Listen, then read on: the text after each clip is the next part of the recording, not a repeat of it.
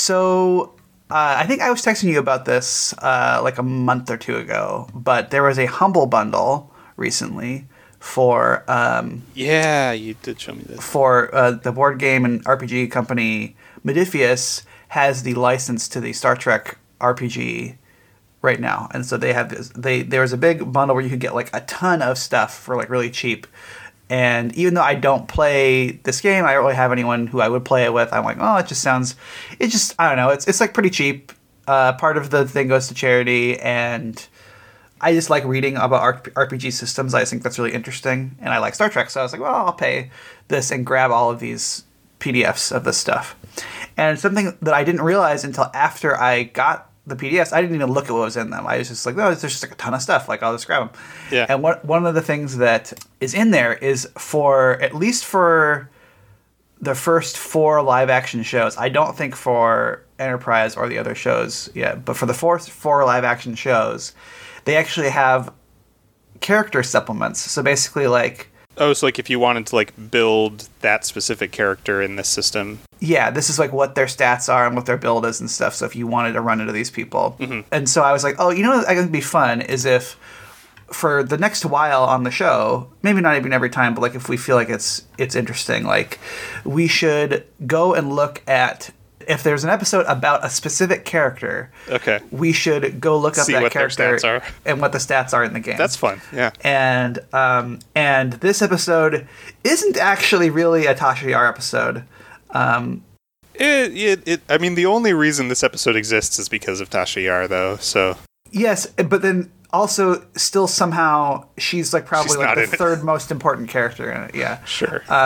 But also there just aren't going to be that many opportunities to do Tasha Yar, and she is in this book. Interesting. Okay. So here I'm gonna say, and I might before the next time we do this, I might read more of like the core rule book and stuff to see like kind of what some of this stuff means. But I also might not, and who cares? I mean, if we ever live in the same place, I would absolutely play a Star Trek RPG with you. Yeah, I mean, for sure. Yeah, this is one of those things where I'm like, maybe I can trick my kids into doing this someday. Although they're watching Prodigy with me, and one of my kids likes it a lot, and the other one is not super into it. But yeah, so I'm gonna just kind of go through some of her stuff, and then I also kind of did like a quick little like scan of some of the other characters just to kind of get like a context for some of the stuff. Sure. So there's not really any description of these characters. Like there's no like lore description. So interesting. It's just like a So she's listed as like chief of security, and then she has values, attributes, disciplines, focuses, talents, attacks, and equipment. And then she's got like some other like little stat things, but which is like. I was trying to like kind of suss this out because I've played a bit of RPGs. So there's attributes which kind of seem like basically your stats in most like other things. Strength, dexterity, constitution. Yeah, stuff. That's not what they are in this game, but that's like that's and then there's disciplines, which I think that's a kind of its own thing where it's like it's not actually like skills. It's like you would check their skills and their stats, but then you would also check to see if they were doing a job that was like in this discipline, basically. Okay, so like a proficiency type thing, almost, or and then focuses and talents. Those focuses seem like skills, and then talents seem like individual like abilities, like spells or things like that. Okay, And so then they have values too, which are like kind of like their like how that character is supposed to act. So more of like a role playing guiding thing. Yeah, and I don't really know exactly like it's interesting because. I was looking at, so Yara's values, she has 4 values. She has duty unto death, everyone has a right to freedom. Okay, sure. My crew is my family. Okay. And vigorous training regime, which I don't think that regime is the right word. I think there should be regiment, not regime. Yeah, I think it's the wrong. Saddam Hussein ran a vigorous training regime. But okay. And so I was like, but it's funny though, because like this makes me kind of curious about this game because I'm like, is that just supposed to be up to the GM to determine what those things mean? Because at first, when I was looking at hers, I was like, okay, well, maybe these are all things like that are in the core book, like the table, where it's like, okay, these are like some motivations and you can read about what they mean. But then I was looking at some of the other people's. And there's no like overlap or anything? Well, no. Well, so like Worf's are always the outsider. Okay. A warrior's rage. All right. proud and honorable Klingon warrior. It's like, okay, well, I mean, like maybe maybe that's like one that's one. And then the last one is legacy of the House of Moog. And so I was like, well, that's definitely not like a thing that's described somewhere in the book. There's not like a yes. That's If your character has the legacy of the House of Moog trait, then it's like, yeah, you are only Worf or. Whatever the other guy's brother, name is. Yeah. But even that, like, that doesn't even work for him because he gets basically like lobotomized in DS9 and doesn't remember that he's part of the House of Moog by the end of it. So it's just Worf basically who that can apply to, or Alexander, I guess, too. But right. so yeah, I don't know what you guys have to like determine like what those mean to you if you're running a game. My guess would be it's like just like a thing to get as for like the player to just kind of like guide their. Like role-playing decisions and that kind of stuff. Yeah. But. So then, this is, I think, what I found the most... So then her focuses are, she's got Aikido, combat tactics, hand phasers, shipboard tactical systems, small craft, and survival. And her talents are bold, follow my lead, which basically you can like get someone to help you do something. Pack tactics, which lets you help other people during combat, and then quick to action. And then her attack, she can do an arm strike or a phaser, which is, obviously that's just kind of very basic. So then her attributes, which is like her stats again, like, so I was kind of looking at the other characters, and it seems like all the other characters kind of range, like the lowest you could possibly have is a 7, and the highest you could possibly have is a 12. And I don't know how much that applies to the player characters, but at least that's the case with these. So, she has a 9 control, a 10 fitness, a 9 presence, a 10 daring, a 9 insight, and a 9 reason. So she's pretty average across the board. I was about to say, that sounds, like very average. Yeah. And so it seems like she kind of, like I'm looking at, because she's right next to Worf, and there's, I can see Worf's stuff, and Worf is a little bit more... min-maxed, where like Worf's got like an 11 and a 12, but he's also got like a 7 and 2 8s and stuff. So she's just kind of like, she's like pretty basic. And then the disciplines, which are kind of like the specializations, those are the same as what the 6 classifications are in Star Trek Timelines. So there's command, security, science. I guess one of them is con. So instead of diplomacy, they have con. Engineering and medicine. And those you can be from 1 to 5 on those. So 1 is not very good and 5 is good. So she's got a 4 command, a 5 security, which I mean, like, sure, I would hope so. Yeah. A 1 science, 3 con, 2 engineering, and 1 medicine. So she's got a very like kind of particular set of skills. Tactical officer, yeah. Yeah, that she can do okay. So that's Tasha Yar. Yeah, so that's a new segment we're gonna do on the show. Let's come up with a name for it.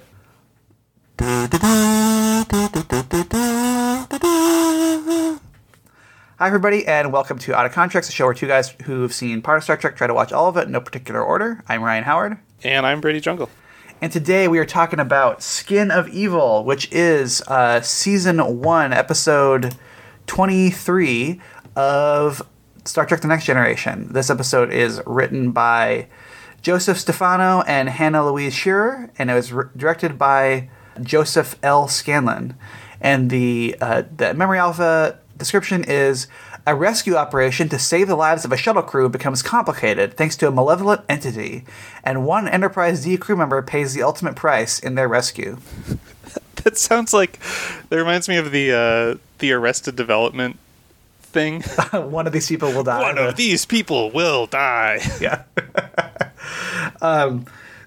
So I was talking to Kim about this episode, and I was saying that, Star Trek has a rich history of like high concepts, either like using science fiction as like metaphor to describe like kind of ongoing like issues or problems in the world, or just like also just like kind of come with a really good like solid high concept science fiction stories where it's like, oh, what if like Amelia Earhart was abducted by aliens, or what, things like that.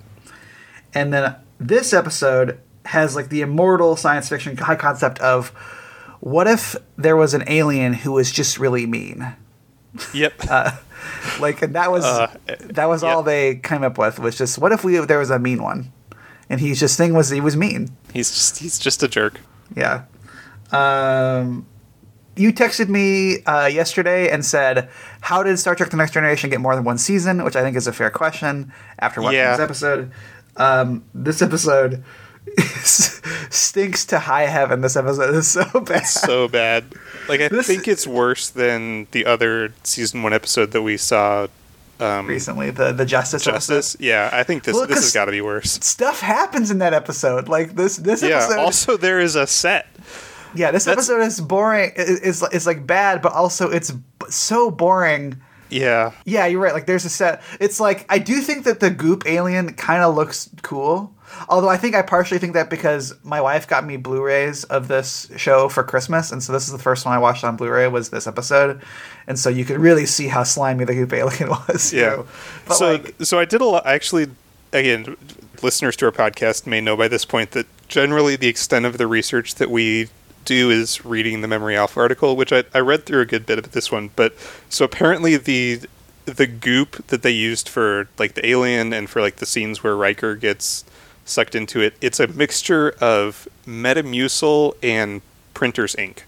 It looked really nasty. It looked like not fun to be in. Apparently Jonathan Frakes said afterwards that he like he did like the bit where he gets like sucked in to it himself, and like afterwards like really wished he had a stunt double do it because it was just like so miserable and gross. Yeah.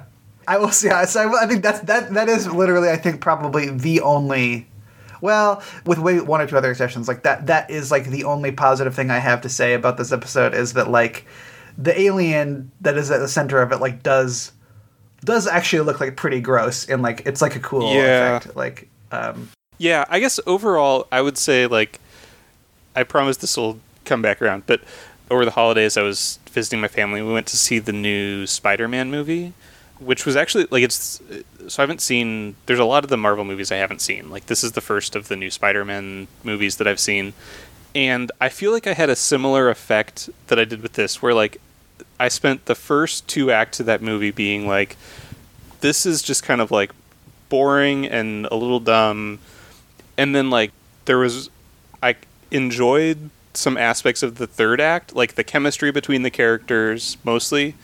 And, like, I feel it, like, retroactively made me remember the whole thing more fondly than I did at the time. And I feel like this was a similar thing, where, like, the first, like, 4/5 of this episode was possibly, like, the worst television that has ever been broadcast. It's up there. Like, it's so, for so many reasons, is so bad. I think we have to make this distinction sometimes when we talk about this show. We're talking about on a pure like qualitative like production level. Yes, not because there are some that episodes like the one we watched last time that are like problematically bad.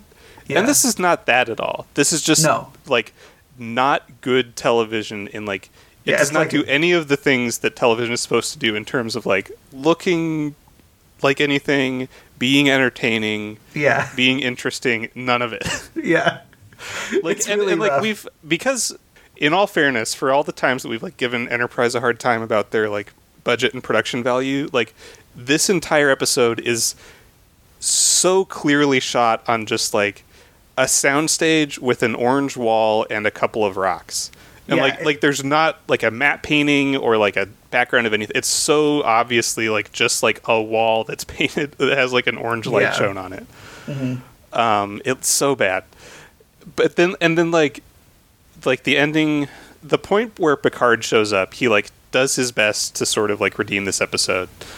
And then I felt like the funeral scene at the very end was actually also like quite well done. Oh, I don't agree with you, but that's okay. We'll get to that. We'll get to that. I think the setting is what gets me there too. But okay, maybe. I feel like those couple of things made me be like, well, it like wasn't that bad. When like before that, it really was so terrible. But yeah, I guess to get into it, it starts out that Deanna Troi is coming back to the ship on a shuttlecraft from some conference she was at. And the shuttlecraft like crashes on this planet, and there's some interference, so they can't just like transport her up. So they have to send an away team down to get her. And so they send down an away team, and they encounter this, like, black slime that sort of, again, like, it also, everything just is so drawn out. Like, there's a whole, like, at least 2-minute sequence at the very beginning that's just, like, some engineer realigning the, like, dilithium crystals in the warp core. Yeah. Just, like, to complete silence, like, takes these, like, rocks out and then, like, puts them back in. Yeah, all of season 1 is like that. Like, they haven't figured out, like, how to cut around that stuff. Yeah. And so there's a lot of just, like, they kind of walk to one end of the set and this, like, black slime, like, moves in front of them. And then they turn around and walk back to the other end of the soundstage and it, like, moves in front of them over there. And they're just like, well, this is a problem. I also wrote down, just going back to the engineer, I wrote down, like, this episode seems like a test case for, like, it feels like they realized partway through this season that, like, oh, we made a mistake by not making one of the main cast members the engineer. Like, yeah. Because, like, they're just, like, talking to, like, this guy. A random guy. And so it's like, oh, yeah, this seems like a test case for, like, why they moved Geordi. Yeah, but like, they were just like, should this guy be the chief engineer? Yeah, and they end up, you know, for, like, I think, what, seasons, like, 2 and 3 and 4, maybe? Like, then like, Wesley is the helmsman, know? Yeah. But ultimately, you don't need a helmsman as much as you need an engineer on a Star Trek show, I don't think. Yeah, no, you definitely need someone, like, down there to say. Yeah, it's weird, too, because obviously, like, then you also, this is the episode where Yar dies, and it's, like, funny to think about, like, you think about any other Star Trek show, and you compare it to this show, and it's like, what were they doing with, like, who are the main cast members in the first season? It's like, okay, doctor, first officer, science officer / con guy, captain. Okay, fine. Helmsman, sure, whatever. And then, like, security person, okay. And then other security person. Then you have, like, ship's counselor, other security person, and little boy. And child. And it's like, I feel like there's probably some efficiencies here that could be. It makes sense. Like, you know, for everything you want to say about this episode, it's like, you don't need to have Yar and Worf on the same show if they're doing the same job. Yeah. And even, like, kind of providing the same, like, character as well. Like, they're both just, like, good at fighting, like, tough. Aren't really good around social situations. Yeah. And that, I guess, goes into a little bit of. I'll speed through the plot and then get to the Tasha Yar of it all, which I think is going to be more what we have to talk about of this. I also wrote down, just because we're at the beginning of this episode, I wrote down the music is really weird in this episode. I don't know if it is. Yeah, is the whole first season like that, or is it just? I don't think so, because it's really, like, it's very. I don't even know how to describe it. I wrote down wind chime synths is what I wrote down. That's what it sounded like to me. There's a lot of synth, and, like, it sounds like a completely different TV show. Yeah, it's very weird. It almost, like, felt like it could be good music in another thing that wasn't this, maybe. Like because it's very odd, out of very place in like what you're used to from Star Trek. Yeah. But yeah, and so basically it turns out that, like, there's this alien monster on this planet named Armus, who is basically, like, just being a jerk because he wants to. And so he's, like, not letting them get to their shuttlecraft, and then just because, like, he wants to see it make them feel bad. And then he just kills Yar because he wants to. So this will be maybe controversial. I actually do kind of like the way that this happens, which I know a lot of people hate, and I get why. Like, if you are invested in Yar, I'm not, but, like, if you are, it feels like kind of a crappy way to get rid of her. But at the same time, I think about this contextually. Having him kill her, like, right away, kind of, like, without ceremony, and then, like, for that scene afterwards where Crusher is trying to revive her and then she can't and she's just dead. It's like, that's actually, like, kind of a ballsy, like, choice, I think, to, like, because, like, you know, it's definitely unexpected. I feel like if you don't know that. Yeah, it's like, it's one of the things where it's like, I bet you that would have been, like, kind of crazy to watch if you were watching it live, because it's like, it really is, like, it's even treated like it's this thing of, like, you know, oh, someone's dead, and they figure out how to bring them back to like, life. she's gonna come back, right?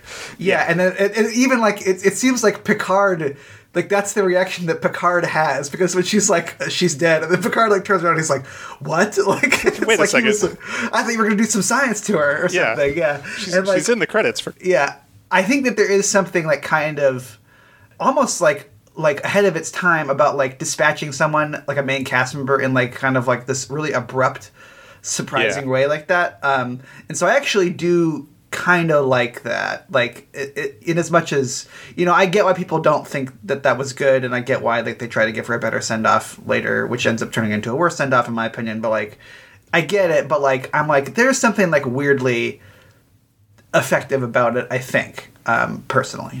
Yeah, and I think it definitely sort of like makes you uncomfortable, I think, in like the right way. That it's just like, well, this is not how I've been like trained that television is supposed to go. Yeah. And so it's kind of like challenging and interesting because of that. And then there's much more episode just of like Armus being a jerk and then being like, why are you a jerk? And he'll occasionally sort of like move over to the shuttlecraft to like get a therapy session from Troy. Yeah. Who like tries to dig into like, why are you like this? And it turns out that there was some other alien race on this planet, and they decided that to make themselves better, they would like remove all like evil and badness from them and like make it a thing that was Armus, and then they like left that on this planet and then went off to like be good and beautiful somewhere.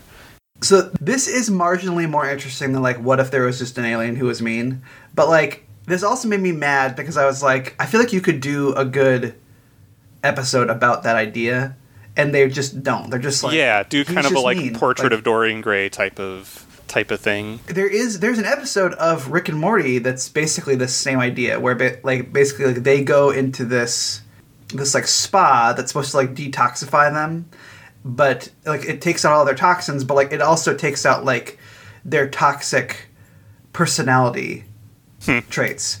But then it turns out that like those just aren't like go away. Like those end up having their own sentience, and they're like locked away in like this like toxic dimension, basically, where like everything is just toxins. Like people are just like terrible. And then like they escape the toxic dimension and go try to like take over Earth. But it's really interesting also because like it ends up being about like toxic behavior, but not just like, it's about like what do you think is toxic about yourself. And so like because like the things that were removed from them aren't necessarily like the things that are actually, it's like what they think are weaknesses in themselves. So like Rick, who is like really mean, like he's a lot nicer, but he also doesn't really care what happens to Morty anymore, because Morty is his grandson, and because like he views caring about somebody else as a weakness. And so even though his toxic self is really mean, he also still cares what happens to Morty, which they use to their advantage later on. And like the same thing is true of Morty, where like Morty is a lot more confident because he has like removed his like lack of confidence, but he also has kind of like removed like some of his like moral compass as well, because like that's what he felt like was impeding like his like self-actualization, you know. And so like I think there's really fertile ground actually to mine from this if you get clever about it. But like they're just like, no, he's just mean now. There's just mean. He's a mean puddle, and he stays here in the sand, and then that's it, you know. Yeah, but essentially they figure out that like whenever he is having these feelings about himself, he becomes weaker. And so they think like, well, that'll be like a gap that we can use to transport our people out. And so then Picard goes down to try to like negotiate with him and kind of gets him to find out these things about himself. And then like it works, and he gets weak, and they transport away and just like fly away and leave him on this planet. And I will say, I think a lot of the performers are really sort of like giving it everything they can in this. Like, I think Marita Sirtis is definitely like doing her best, being like, because she's like trapped in the shuttle, but is still being very like strong and reasonable. I think Picard is actually like, Patrick Stewart is very good, because he does a lot of like the creatures trying to like negotiate with him, and he's just like, no, like if you don't give us our people, we're just gonna leave, because there's like no point in trying to play. Like he just refuses to like play along. I think in a good way. I'm just like, fine, I'm gonna leave. But yeah, it's so bad, and like the monster is just so like there's literally It's very one-dimensional. Yeah. yeah, and again like by design, but not in a way that's interesting. Mm-hmm. Like there's a scene that's just so terrible because they're like asking, you know, like, can we go over and see our people? And he's like, I think it's when Crusher is there, and Crusher is like, I need to like go to the shuttle and help Deanna Troi, and he's like, say please, and she's like, fine, please let me go over to the shuttle, and he's like, okay, and then she starts to walk, and then he's like, psych. no, wait, Yeah. I changed my mind. And like that is not me paraphrasing, like those are like that is the actual line that is written that he says. It's so bad. That's rough. I will say there is a scene in this where I just wrote down that this is like an interesting thing where so there's a scene where they're all meeting after she's died, like they're all up at the ship, and that's when Picard promotes Worf to head of security. I was gonna say this was also like a really good Worf scene, I thought. Well, Worf, it's interesting because at the end of the scene, Riker asks Worf if he'll join them on the away team, and he says no, which is like never ever happens. I sort of like very uncharacteristic of Worf to deny the opportunity to fight, but he's actually because we're not trying to fight this thing, we're just trying to get everybody back. Which I think is like actually really good for Worf because like he recognizes because he's like just been promoted to like right like he's not just security guy that like his job is to fight things anymore. Like now he is like he kind of like has this new responsibility for like the well-being of the whole ship and like is able to right like it seems like kind of like a good moment for him to is able to recognize that like this is not a moment where you just like grab your bat'leth and run in screaming to kill things. Like where you're actually going to do the most good and like do your duty is being on the ship. And I think that's like I think it was probably like too early to really like appreciate at the time, but it is actually like a really good moment for like that's very much like a thing that like a more mature Worf would do. It's weird. I think we found more initially thought we were going to, but it does suck pretty bad though. like for Alboy saying like it's pretty so terrible. Yeah. Again, we skimmed over the 35 minutes of the episode that are just like terribleness of like them standing on this like orange soundstage with Goop Monster. So then after they leave, we get to like this funeral scene, which you liked. I have to confess that I was totally distracted the whole time because it just looks like they are in the default Windows XP desktop. Like desktop? The whole time. Yep. Like, I mean, they absolutely are. And it's where I'm like, I was talking to Kim about this. I was like, because they're clearly like they're in the holodeck, and then like a hologram, not really a will, but like kind of a holographic self eulogy of Yar. Yeah, I did ask that of like, is that just a thing in the future that like everyone just kind of like records their own self eulogy, like hologram eulogy ahead of time? But like the crazy thing about it is that like in the holodeck, they're just like on a hit. Like again, they look like they're in the Windows XP background where they're on like a grassy knoll. And then there's like with like a very blue sky with very white clouds. But they're clearly not there. Like that's the thing that like made me crazy. Where I was like the actors. Yeah, like they're on a blue screen, and I'm like, you don't need a blue screen for this. Like, just go outside. Like, go to a field. I mean, I know they're in California. Maybe there's a drought or something, but it's like you could go to like where they filmed Justice. Yeah, like I thought that was crazy. Like, where it's just like why are you making this look purposefully artificial? Is nuts to me.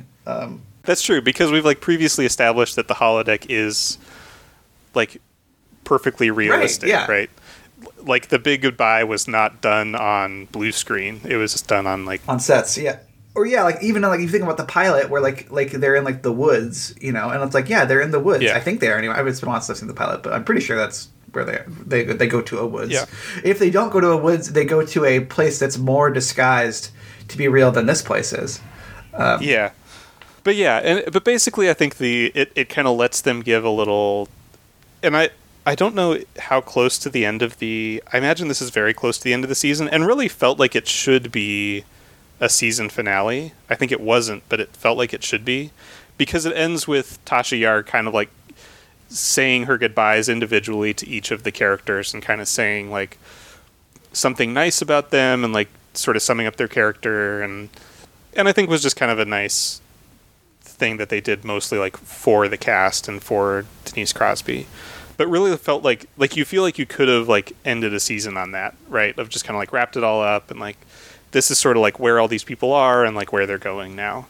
It's the fourth to last episode of the season. Okay. Even that though, like it was kind of weird because I was like, the people at the funeral. It was such a writery thing where it was like, these are the people who have come to her funeral. All the people who are closest to her. They all happen to be part of the main cast. And also, like, one of them is like a child who joined, and Wesley. A child who joined the ship. Like he's new on the ship, I think, behind the pilot, isn't he? So it's like she's known him for like a few weeks. Like he's known him for like less than a year. That was also just. It just was like, this is not a real. The people who came to the thing and like the setting. I mean, maybe Beverly like couldn't get childcare that day or something, and so like Wesley just had to come along. I mean, but yeah, it's not like because like you think of like Spock's funeral in The Wrath of Khan as like the whole ship kind of like in the shuttle bay or whatever, right? And this is just like this little scene with our 7 credited cast members. Honestly, I actually think this is a thing where it's like this. I think does a little bit more of a disservice to Yar than her death does, even because like then the way that her little eulogy thing works is that like it's just her talking about how great everybody else in the cast is. You know, like I guess that's true. Is it's not like people saying like nice things. I mean, Picard does at the end too, but like I don't know. It just was like it's so like chintzy, like and. I don't know. I did not care for it, but it is funny. You know, you're saying that like this is not the finale, but it feels like it could be or should be. But like, I think even though like there are some episodes before Season of Evil that are like kind of fun, I really don't think there's like anything that's like actually good up until like pretty quick after this. So you know, I think season 2 has also got some rough patches for sure, but like. The episode after Skin of Evil is We'll Always Have Paris, which is like a time travel episode, which I don't really remember that one very much, so I couldn't really tell you how that one is. But then the one after that one is Conspiracy, which that episode rules. Okay, yeah. The one with like the bugs that eat people or yeah, and then the episode after that is The Neutral Zone, which is okay. That's right. That's the finale, isn't it? Yeah, and because it ends with just like the Romulans are back. Guys. And then that's also was like the B plot of that one I think is also really good, which is that they find a bunch of people from the 20th century who were cryogenically frozen and sent into space, and then like they revive them, and they're all like trying to adjust to like what like all their expectations about like what life was like, you know, versus what it is now. And I remember liking that too. So it's interesting. Like. I'm not saying at all that like the reason season 1 of TNG was so bad is because of Yar, because I don't think that's true at all. But it is interesting that like they kind of get their act together a little bit finally. It feels like after that episode. So yeah, you were kind of want to talk about some behind the scenes stuff. I don't think we need to talk about the actual episode anymore. It's bad. Yeah, there's nothing else to say about what happens on screen. But basically, so you've seen Chaos on the Bridge, so you may I don't know if they talk about this at all on that either, but so apparently this episode was because Denise Crosby actually asked to be released from the show. She's joked before that I think that they talk about this in Chaos on the Bridge, that she had so little to do that they should just like get a cardboard cutout of her legs and put them like so that you can see like behind that she's standing behind Picard. When on close-ups of Picard. Yeah. But basically, that she didn't like she felt that they just like weren't doing anything good with her character. Which is true. Which is true. I will say, like, on the other side of that, like, did they really do a good job with like anybody's character in the first season other than Picard? That's the other thing I was going to say. Is because like I can actually think of a couple of episodes of TNG season 1 that are maybe not about her, but that like where she does play like a kind of important role, and so it's like I don't know, like it's a big cast. And like Yeah. nobody was really being that well served, I don't think. Like because like, and maybe also like she wasn't liking the stuff she was giving to her, which I think is fair too. Because the two things I think Yeah, about right away, I think is like perfectly fair. Yeah, because the two things I thought of immediately were when she has sex with Data in Naked Now, and then when she gets kidnapped by the really racist aliens. The like not Africans. In Code of Honor, I think is what the episode's called. And she has to have like that like weird cage match at the end, and like neither of those are good. So it's not like, oh yeah, like I did love when they had me have sex with Data though, like like. Yeah. So no, it's it's definitely like a fair thing that just like it was not a like well written character, and I think it also was frustrating because like on paper seems like it should be an interesting character, right? Because like her backstory is that she like was like this kind of like orphan on this like war torn planet and like grew up on the streets, and then now is in Starfleet and is like really good at like fighting and really tough, and you would think that like it's an archetype that you could do a lot with, that either just because there's just a too big of a cast and like not enough room to tell good stories, or just like they never committed to actually telling a good story with her. It is disappointing kind of like how her run went. Yeah, I think there's a related piece of like going on behind the scenes from what I've read anyway too, which is that I think Roddenberry wanted to drop a cast member as well, if I'm not mistaken. Did you read about this? Oh, really? I didn't pick up. Yeah, and I think he.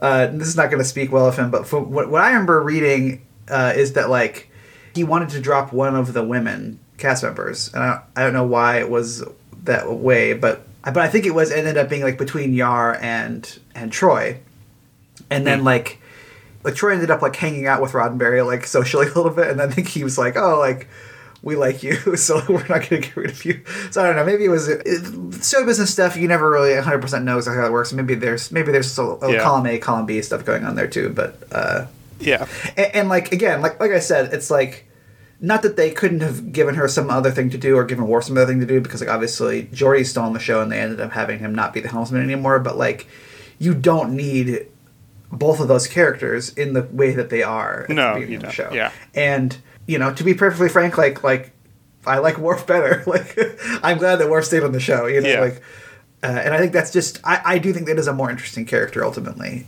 too, like even at this early stage. Yeah. And then although apparently she said she liked apparently it was the scene at the beginning of this episode with her and Worf where like there was like a martial arts tournament on the ship and like Worf had bet on her because he thought she was going to win, and she was like, well, if there were more scenes like that, then maybe I would have wanted to stay. I was just like, it's sad that like that's how low the bar was, that they weren't meeting for her.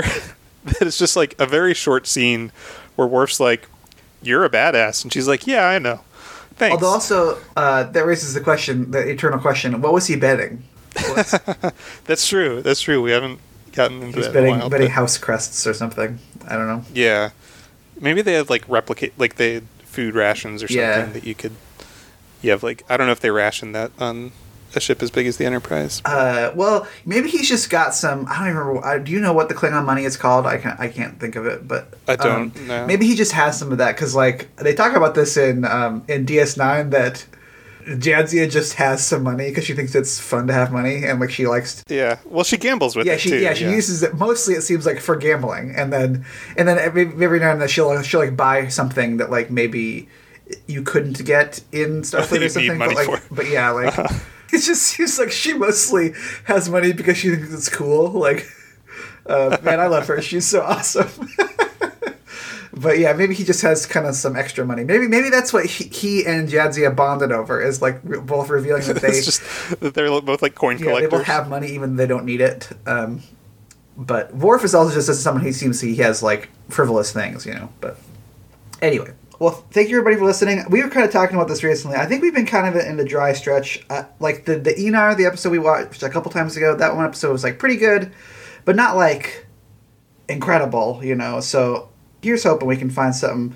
We don't really have like anything coming up that's like a real, where I'm like looking at it and I'm like, oh, I know that episode by name, so I don't really know what. There is one Voyager episode that's coming up that I do know which episode that one is. Is it good? I don't remember is the Okay. problem. Like, I remember the plot. I don't remember if it was good or not. It's been so long. Well, we're not watching an episode of Voyager next time. We are watching. We're coming back in 2 weeks, and we are watching season 2, episode 21 of TNG, which is called Peak Performance. So you can come back and check us out then. In the meantime, you can follow us on Twitter at Contracts. You can email us at outofcontracts@gmail.com. You can visit our website at outofcontracts.podbean.com, or you can follow us on YouTube at Out of Contracts. Contracts is spelled Contreks. You can also check out the other shows on the Kaleidoscope Media Podcast Network. There's Here's Johnny, which is a horror media podcast. There's Wizard Studies, which is a Harry Potter podcast. And there's That's Not How Science Works, which is a science and pop culture podcast. So check any of those folks out, and we'll see you in a couple weeks. Thanks, everybody.